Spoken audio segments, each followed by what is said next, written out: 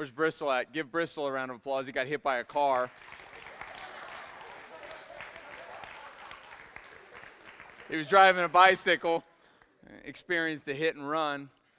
But we're going to get that guy. We're going to get that guy. He's concussed right now. He doesn't even know he's in the room, but he is here worshiping with us. We are glad that you guys are here. Give each other a high five around you for being here tonight. Look at the person next to you and say, I am glad that you are here. Now say, you look very nice tonight. Unless you're sitting beside someone you like, we don't encourage that. Just kidding. Josh, take the compliment. Now say, I hope you had a good week.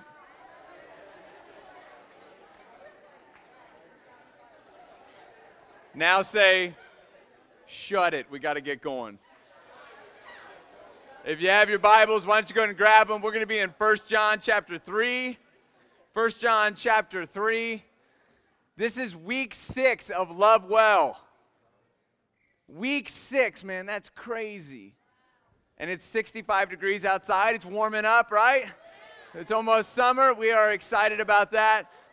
We are going to have a good night. I want to just, by the show of hands, get a feel for who we're talking to. How many of you have siblings, younger, older siblings? Okay, so a lot of you. How many of you are single children? You just come from a single home, okay? Awesome, awesome. Now, tonight, we are going to discuss sibling rivalry and sibling relationships underneath the gospel. So how many of you, just being honest, have siblings that annoy you, bother you, frustrate you? They're hard to love, right? All right, put your hands down. If you do not have siblings, track with me anyway, because one day you might have children and you might have multiples, and even still it will be an encouragement to you as we go to the Word. 1 John chapter 3 is where we're getting kicked off. I'm going to be at least attempting to be transparent with you tonight, because I've got a sister and that has not always gone well. It's going very well right now, but it hasn't always gone well, so I'll share with you some of my experiences. And maybe you'll glean something from those, and maybe you'll resonate with those, and maybe you have your own. But as God's Word speaks to you, I'm just praying that you will be challenged with God's Word, and that God's Word will be breathed into you in such a way that it would change the relationships that you carry with your siblings, regardless of where they are right now, regardless of how rocky it may be, regardless of how annoying they might be. They always leave the toilet seat up. They leave hair in the bathroom sink. They never respect my space. They're always taking my stuff. They annoy me. They bother me. There are tattletales, whatever it may be in the room. My prayer is that under the power of God's Word, influenced by the gospel, your relationships would gain traction and would grow in Christ's likeness. So we're going to get going in 1 John chapter 3. I've got one sister. She is older, and we have probably had you could say an extremely difficult relationship for pretty much our whole lives until about 3 or 4 years ago, and now she's one of my closest friends, and I respect her more than almost anybody on the face of the earth. So I pray that the gospel will work on you guys in such a way that you'll be able to say that. And if you have strong relationships with your brothers and sisters, that would be encouraged and spurred on through tonight's message, and that if you do not have strong relationships with brothers and sisters, that you would be spurred in such a way that it would change the way you interface with one another. So 1 John chapter 3, we're just going to take this one verse at a time, starting in verse 11.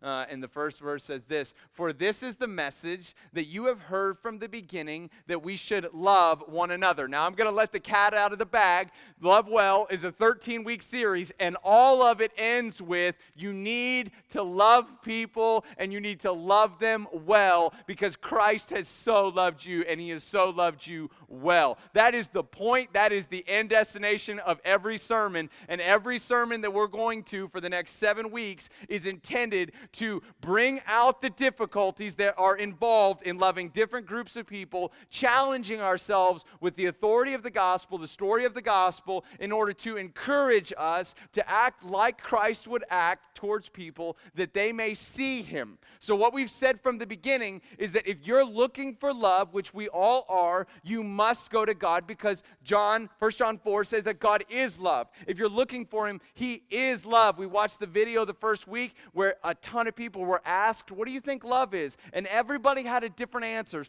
Some people said it's an emotion. Some people said it's a feeling. Some people said it's something that bubbles up inside of you. Some people said it's when you're like-minded and like someone. That guy's a moron. Some people said that it's when you're just feeling excited. It's butterflies. It's all these different things. But in reality, if you want to nail it down, if you want to simplify yet also complex things in such a way that it is beautifully profound, you have to go to God's word where it clearly says that God is love. And we're all looking for love. And the only place that it may be found is in God, because he is love. And the tragedy of our universe is that God loves the world, that God pursues the world, that God has sent his son into the world, who has bled for the world, who has suffered for the world, died for the world, and was raised for the good of the world and the glory of his name. Yet the world, desiring love, what can only be found in him, continues to run in the opposite direction. Yet he faithfully pursues. That's the beauty of it. So what we said the first week is that God is love. What we said the second week is that God is love, but our hearts, before we come to Christ, we don't want anything to do with that. That all of us, every single one of us, no one better than anyone else, have all ran away in such a way that we have used the lives that we've been given to sin against the one who pursues us, thinking that there are better valleys on the other side, that there is more to be had in our sin, that the things of this world are more engaging and more satisfying than he is engaging and satisfying. And this is heartbreaking, because all the while God is pursuing you in love and he's sustaining you in life. That blows my mind every time I even think about the fact that God loves in such a way that he sends his son, he allows his son to be crucified, he crushes his son on the cross, he raises his son up, and through the power of that gospel, he pursues lost men and women who want nothing to do with him, that use the lives that they've been given to sin against him. They blaspheme against him with their lives and with their words, all the while thinking they can find something better than him, and all the while being ignorant to the truth that only he satisfies the inward depths of your soul. So God is love. He has pursued us in love. We have hated him in our sins. Now, I've got some church kids in here. Some of you aren't church kids, but if you're a church kid, I'm a church kid. No one's better than anyone else, but if you're a church kid, sometimes it's hard to think of your heart before you came to Christ as being hateful towards God. Because a lot of you grew up in this. A lot of you would say, I don't know a day when I wasn't in the church, and I wasn't learning about the love of God, and I wasn't praying and reading my Bible and growing, and I was baptized early, and I memorized all the verses at Awana, and I got all the stickers, and I've just been in this for so long. I don't think that my heart actually hated God. And this is what I would say to you. Your sins, the sins that you committed, the reason that Christ went to the cross is not just because you've done certain things that are wrong. If it's just what you've done on the outside, then maybe it would be true that some people are better than other people and some people are worse than others. If God simply sent his son only to die for what you've done, then maybe church kids look better than everyone else. But let's take that excuse away for a second. It's not just what you've done. It's who you are. And that's important. It's not just what you've done. It's who you are, which is why Ephesians 2 must speak into us if we're to frame up the gospel properly. It says that you were by nature children of wrath, deserving recipients of punishment, heathens and hellions walking to the tune of your own sinful ways. It's not just that you've lied. It's not just that you've stolen. It's not just that you have done certain things wrong. The truth, the real problem, the heart of the issue is the heart itself. That your heart born into this world was born under the curse of sin, and you naturally walked that way. It's not just what you've done. It's who you are. And the Bible says that before you come to Christ, everybody is the same, which means when you flip on the news in the morning, I'm guessing that not many of you watch the news, but maybe mom or dad watches it and it's on. Or maybe when you go to school and you experience even some of the horrors that you face every day in your hallways, if something attests to your soul that says, this just isn't right, it doesn't feel right, something's wrong here, something's misplaced, I don't feel like I can get enough, I don't feel like I'm satisfied, what's my purpose in this world, I just can't quite figure it out. That's evidence that what is within you is broken and is in need of a complete remake, a complete new life. It's not just what you've done, it's who you are. You being a rebel, God being love, has pursued you in Christ. And Christ endured the wrath of God that you deserved and I deserved so that we may go free. If you would catch this, it would change you. I promise you. If you would understand this element of the gospel, if you would stop playing games with it, if you would get this right here, it would change you. Mainly that you could do nothing for God, yet he sent his son anyway. And Christ endured what you and I deserved to endure so that we would not have to. And in the power of his sacrifice and in the power of his resurrection, he's not just removed your sinful deeds away from you, but he has remade the soul within you to be a masterpiece before him. That when God the Father looks at you, he sees his son, and there's no condemnation. There's nothing. That God sees his son in you, and he looks at you and sees a blameless individual, perfect and holy in the gospel. But I'm not, but I'm still struggling, but I'm fighting sin and I'm tempted. We may be continuing to fight. We are still being sanctified. We are still struggling in this world. But God has taken what was broken within us and remade it in such a way that God's glory in the salvation of his son encapsulates us forever. That we are found there, that it never depends on us, but that it always depends on him. Which is why even in my failure, I can praise him, knowing that he reigns victorious always. Knowing that I don't earn anything from him. I've been given everything by him. Knowing that even in my hypocrisy and even in my shame and even in my struggle, God continues to lavish his love on me. Knowing that God's never going to love me more when I clean it up or when I get fixed or when I'm all the way better. God can't love me more and he can't love me less. He's lavished it upon me in his son. If you get that, it's going to free you up. It's going to free you up. If you understand that right now, the God of heaven, who you could do nothing to impress and nothing to earn, the God of heaven has lavished his love upon those who are in Christ, and there's no condemnation for you. There's nothing. That God would see you, and he would love you, and he would purify you, and he would uphold you and sustain you one day to glorify you forever, to be with him with no shame, no guilt, no sin on your record. You have been cleared forever. That is tremendous, over the top love. He has loved you so very well. We could stop right there, but we're not, because we got brothers and sisters in the room, and we need to talk about it.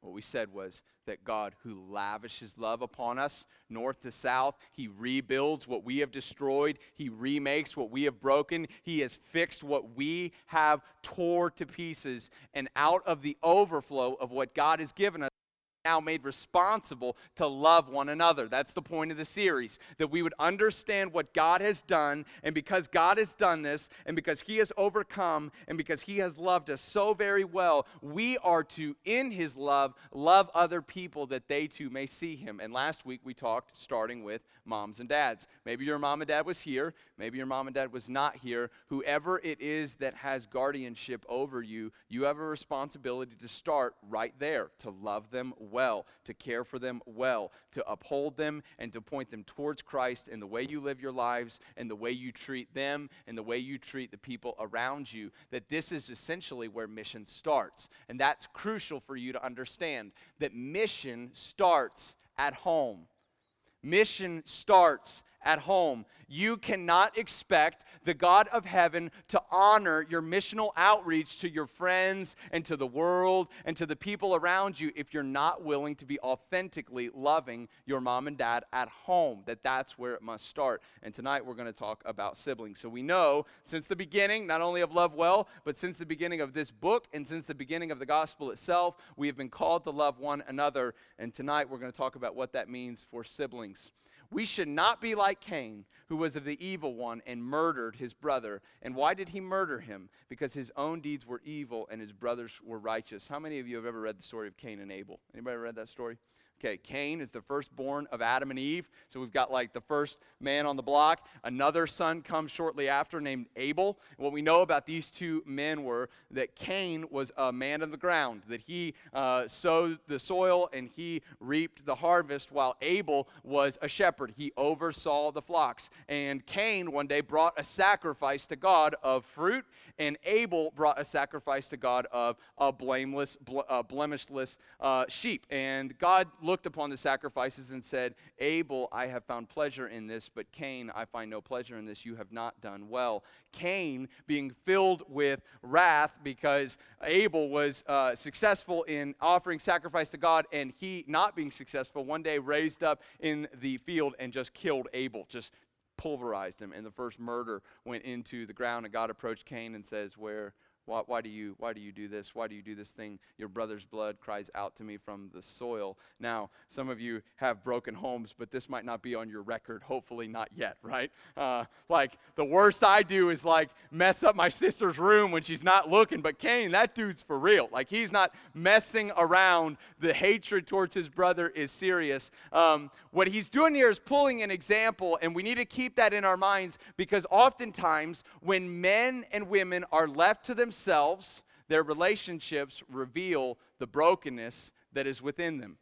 When two people who are broken try to do relationship together, regardless if it's a mom and a child, a father and a child, or siblings or friends, when two individuals who are broken try to do relationship with each other, it always results in brokenness. Always. So when he brings this example, he's showing us two individuals who clearly resulted in brokenness because they themselves were broken. Do not be surprised, brothers, that the world will hate you. We know that we have passed out of death into life because we love the brothers. Whoever does not love abides in death. We're actually going to talk about this passage for the next 2 weeks, because we're going to talk about what it means for our families, and then we're going to talk about what it means for our family, our collective body, the local church here at Jersey and beyond, the local church in this world. But we want to stop right here. We know that we have passed out of death into life because we love the brothers. Whoever does not love abides in death. I want to say something to you. And if it sounds harsh, if it sounds over the top, you can talk to me after, or you can read the word for yourself. I believe this to be 100% true. If there is nothing in your soul right now that loves him, if there is no desire to walk in obedience, if there is nothing in you that would see it fit to love the people around you as Christ has loved you, if you have no pleasure whatsoever in pursuing the King of Glory, or being loved by the King of Glory, or reciprocating love for the King of Glory, or pouring that love on other people, then most likely you have never actually met this King that takes dead men and makes them alive. Most likely, you have never met him. If there is nothing in your soul that has love that reciprocates towards him and is poured out on others, if you have no desire to walk after him, if there's no experience, if there's nothing in you that screams to his fame in your life, you most likely don't know him. And the Bible's brutal about this, that whoever doesn't love, whoever doesn't experience this, and whoever doesn't give it, they abide in death. We know for the brotherhood, for those who are in Christ, we know that we are in him mainly because he has set his signature factor on those who are in him, and that is the signature of love. That love is the signature, the symbol, the experience that is reciprocated out, that evidences what has occurred within.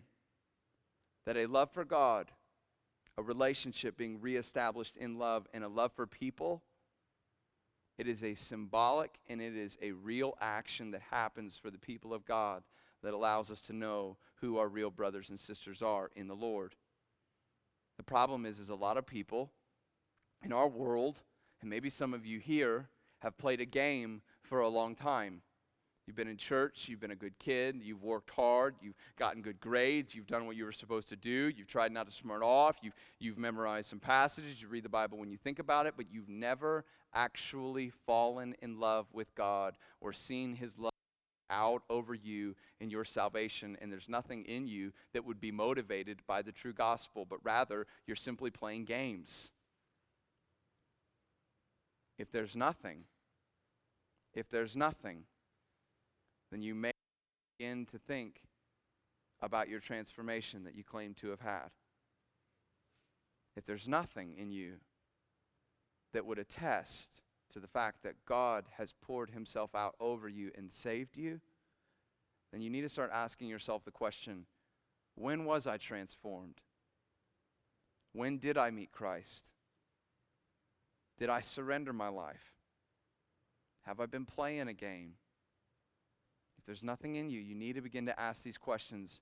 They will surely scare you, but it's necessary for the good of your souls. You need to work through these things. The Bible's clear. If there's no love, if there's nothing in you that would attest to God's love for you, reciprocate that love back with a desire for obedience, if that has never been in place, if it's not in place now, it may be because you've never been brought from the kingdom of darkness into the kingdom of light. It may be that you've never walked from death into life. It may be because Christ's resurrection power doesn't flow through you. And if that is the case, then you need to repent and you need to trust, because the Bible says, whoever would believe in me, I will be faithful and just to forgive and save. You'll experience God's strong arms reaching into you. Everyone who hates his brother is a murderer, and you know that no murderer has eternal life abiding in him. Everyone who hates his brother is a murderer. That no one can claim to love God and hate his brother. Now, this speaks to the church because we are brothers and sisters in the Lord, but it would also speak to our families, especially those families where both siblings know Christ. So let's discuss this for a second. How many of you have had some really rough times with your brothers and sisters?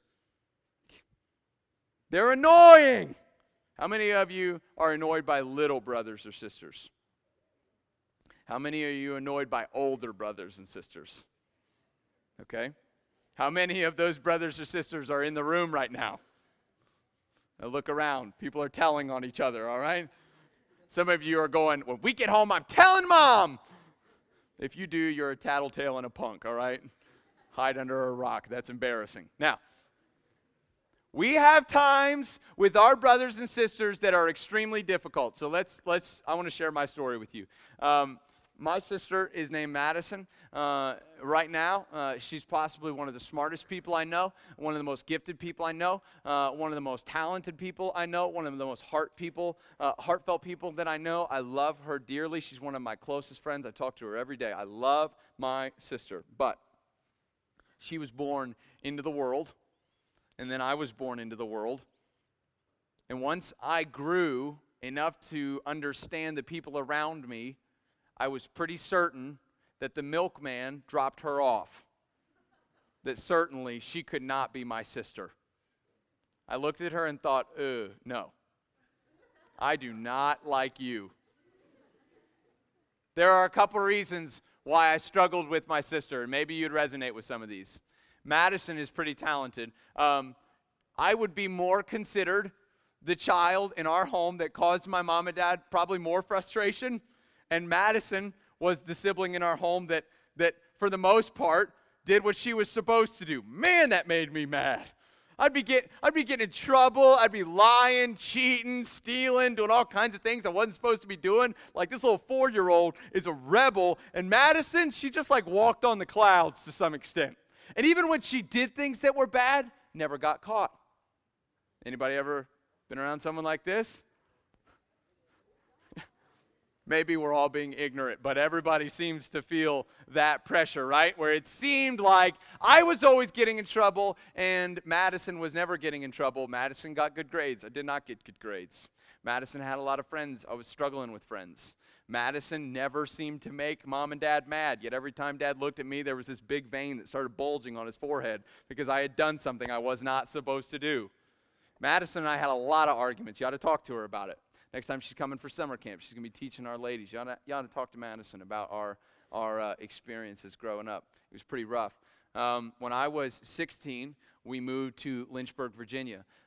If you have talked to me or you know of my family, our family, I grew up in the church. My grandpa was a pastor. My uncle's a pastor. My dad toured with the Christian rock band and did ministry. And my mom's been worship leader. And I love my family. But at the same time, my mom came from a pretty broken story. And her brokenness has been a challenge for her. And it's been a challenge for my dad. And they have had some difficulties. So if you have a family where mom and dad have difficulties, we had some pretty sincere difficulties. When I turned 16, we moved to Lynchburg, and I was living at home, and I was in high school, and Madison had just graduated high school and was living on campus at Liberty, so she wasn't around as much, and I didn't have any friends, so when mom and dad really started to go through some relational turbulence, I had to be in the home, and I experienced the brute force of that, but Madison wasn't there, and she was off on campus, and she was succeeding on campus, but I didn't feel like she understood what it was like to be at home. And I felt like I was alone, and she felt like I was being dramatic, and it was an extremely difficult season. So what at one time was rocky in our relationship simply because relationally we just didn't seem to get it, it turned into this really big disconnect between her and I because we were viewing the world very differently. Because I was handling the situation with my mom and dad differently than she was handling it. I was struggling in ways that she did not seem to be struggling with. And it got bad to the point that we didn't really like to speak to each other, didn't really want to be around each other, and it broke my mom and dad's heart, probably added more stress to what was already a rocky relationship than ever needed to be. Madison and I had an extremely difficult season. We were forced to ride in a car together from Lynchburg to Millersburg, and I was dreading that like real bad. Oh my goodness, 8 hours with Madison. I just don't want to be in this car. I don't want to spend this time with her. We got on the road. I know it sounds terrible, but that's exactly where I was, bitter, angry, frustrated. I was mad at what was happening at home. I was mad that Madison didn't understand. She was supposed to be there. She wasn't there. Just bitter about the whole thing. We got on the road, said nothing for the first 3 hours. Like not a word. Stopping getting gas. We're not speaking. And I don't know what happened. But we were about 45 minutes south of Charleston, and I just broke down and started to weep. Just wept like uncontrollably, make the people around you uncomfortable weep. I to this day have no clue what God did.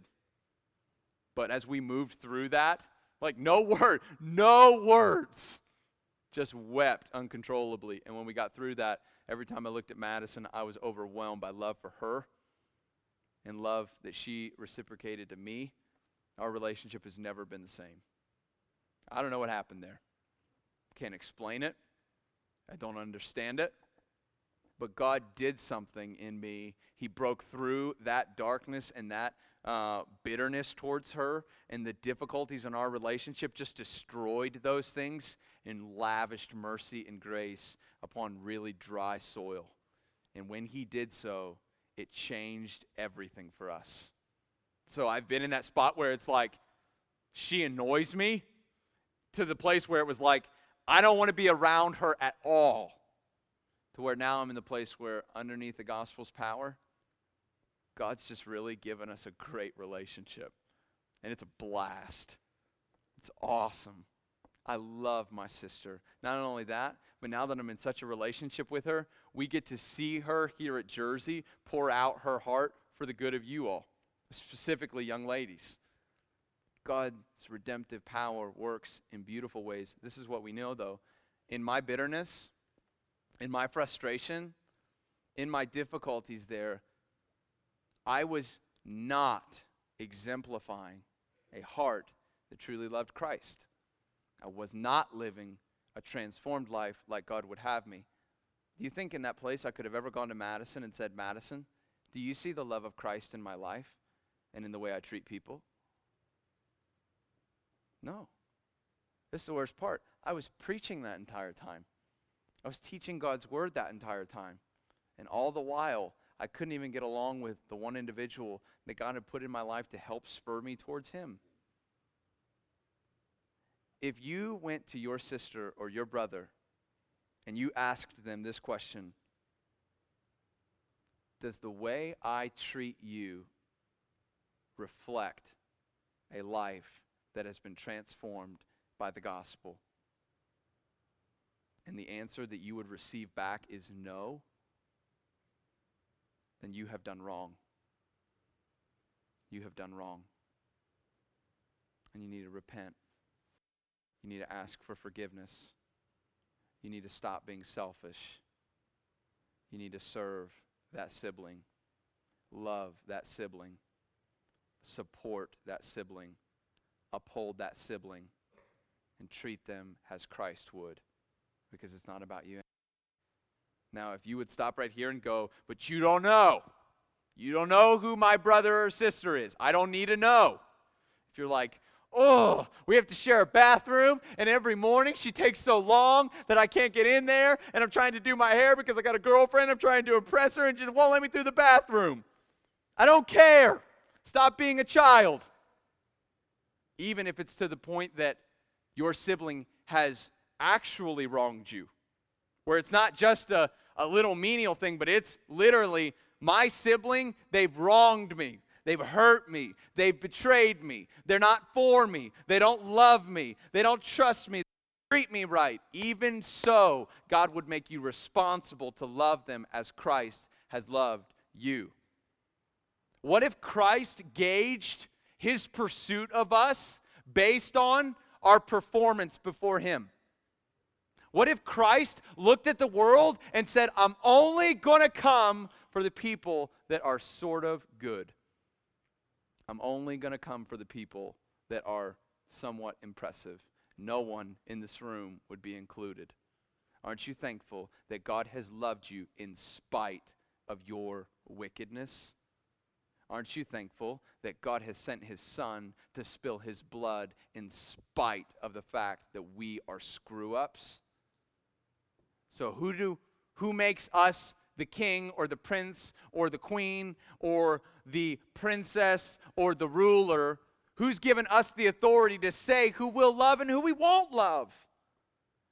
Who's made us responsible to be able to say, you know what, you've gone too far, I've got no more love for you. I don't care, I don't want to love you, I don't want to respect you, I don't want to trust you. I want nothing for you.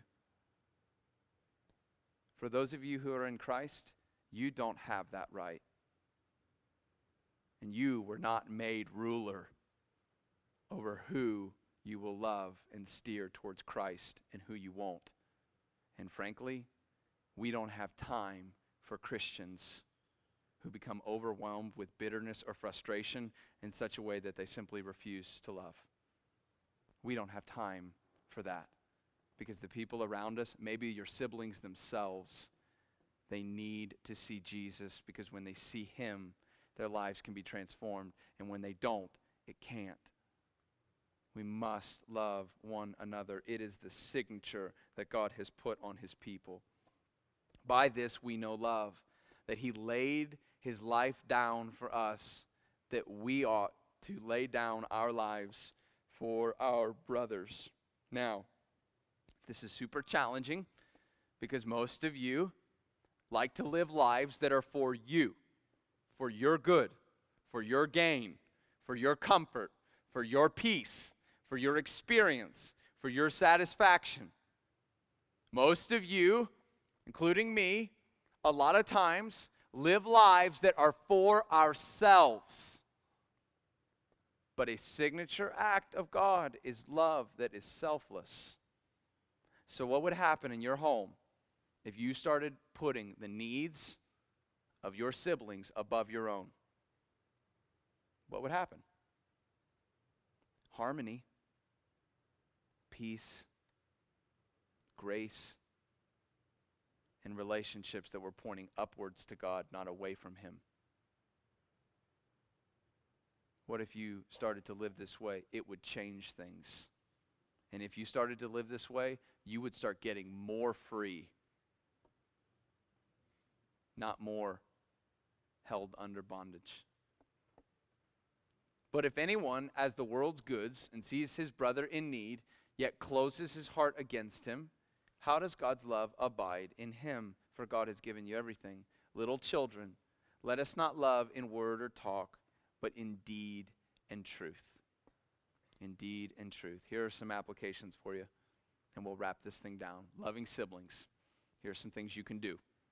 I don't know what this looks like, and this sounds pretty challenging, and you don't know my brother or sister because they're super annoying, and maybe that might be true, but here are some practical steps. Affirm them. Let's speak to brothers. Let me speak to brothers.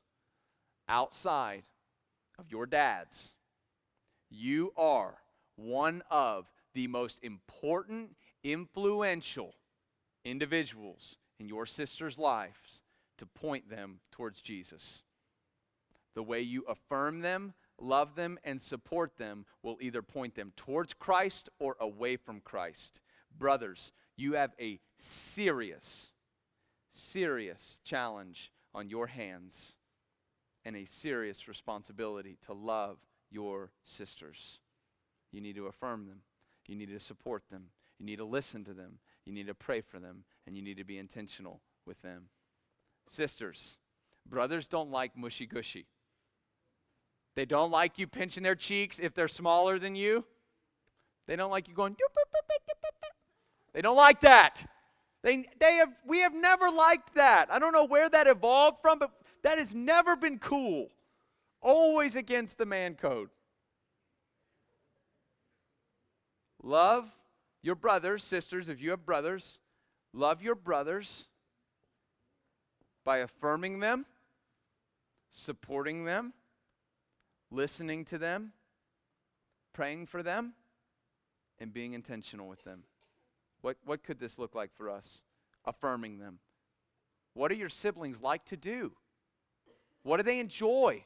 Have you ever even taken time to look at what they're good at? What they enjoy? What stirs them up? Go to those places and affirm them in those things. Encourage them in what they're doing. Support them.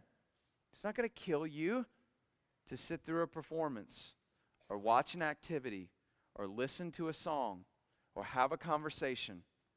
Support them. Listen to them. Pray for them. This is one that you miss. How many of you pray daily? Close your eyes once. How many of you daily intercede on your siblings' behalf in prayer, asking God to bless them, asking God to uphold them, to protect them, and to stir their souls? How many of you daily pray for your siblings? All right? How many of you would say it's a struggle to pray, or I just really don't think about praying for my siblings? Okay. A lot of us. All right. Open up your eyes. This is an old trick, but it's worked for me every single time. When you find bitterness in your relationship for the people around you, I promise this will work if you go at it from a sincere heart. When your heart is bitter towards someone, when you hear the challenge to love your brothers and sisters and it's like, oh, I can't. They're so annoying or frustrating or they've hurt me so bad. This would be my challenge to you. Start here. Start with prayer. Because you can't honestly intercede on someone's behalf, praying for them and upholding them while holding on to bitterness in your soul. You can't. If you pray for their good, God will remove from you your bitterness. If you pray for their joy, God will take from you your frustration. If you pray for their promotion, for their gain, for their good, God will take from you the annoyances that drive you insane to the point that you can't relationally love them. Start with prayer. Begin to uphold your siblings in prayer. Lift them up. Intercede on their behalf and be intentional with them. No relationship gets fixed overnight. No relationship goes from bad to good instantly. And no relationship grows strong without two individuals intentionally pursuing each other. So with my sister, with Madison, we got to talk every day. Sometimes that's annoying. Sometimes it's annoying because I've got things that I need to do. Why can't I take today off? Because Madison and I aren't going to grow in relationship if we're both not being intentional. We're just not going to get any better if we don't pursue each other, love each other, and care for each other. So you need to be intentional. You need to do it even if they refuse to receive it. You need to do it even if it's not noticed. You need to do it even if it's misunderstood. You need to do it even if you don't get praise for it.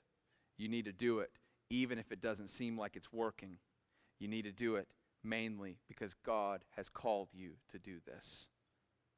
May your homes be homes of peace, not turbulence. May the gospel mission to make disciples start at home and work its way out from there. May we be people that receive God's blessing because we're authentic from the field to the hallways of our schools, to our classrooms, all the way into our homes. That everywhere we would exemplify Christ's enormous, out-of-control love that he has so given to us. Let's pray.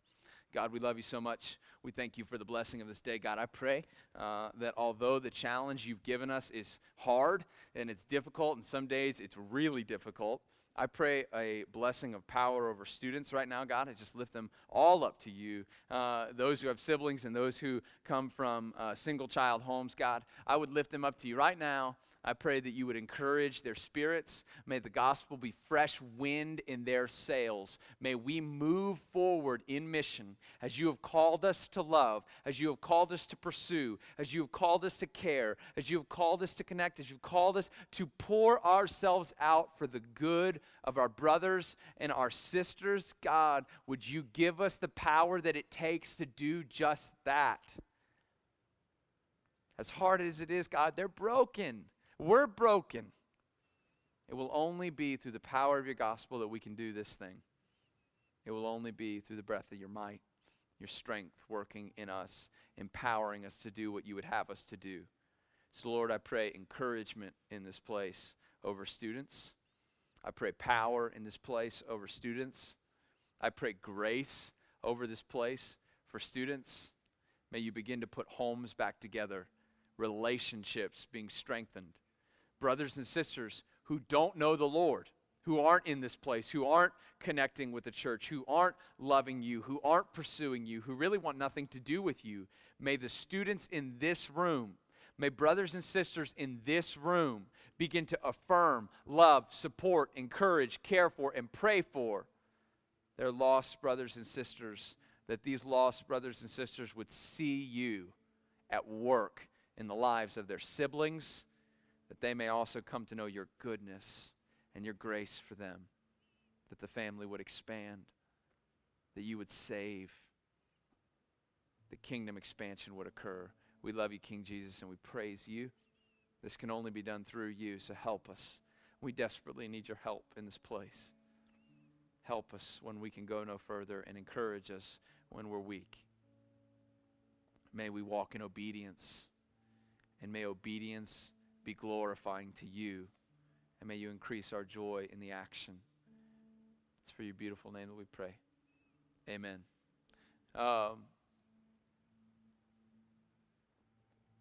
Maybe we do this. How many of you have brothers or sisters that don't know the Lord, or to your knowledge they don't know the Lord? Okay. For those of you that are in that spot, I want you to take this time of worship to pray for them. And if someone around you raised their hand, maybe you just put your hand on their shoulder and you pray as well. You pray that that individual would be a testimony of Christ's love. And for the rest of you, maybe you take this time. If you come here, that's great. This place is always open for you. Don't make a show of it. Come here to actually pray that the Lord would strengthen you and encourage you, deal with things. If you've wronged your brothers and sisters, if you treated them wrongly, maybe you come here and just lay that down.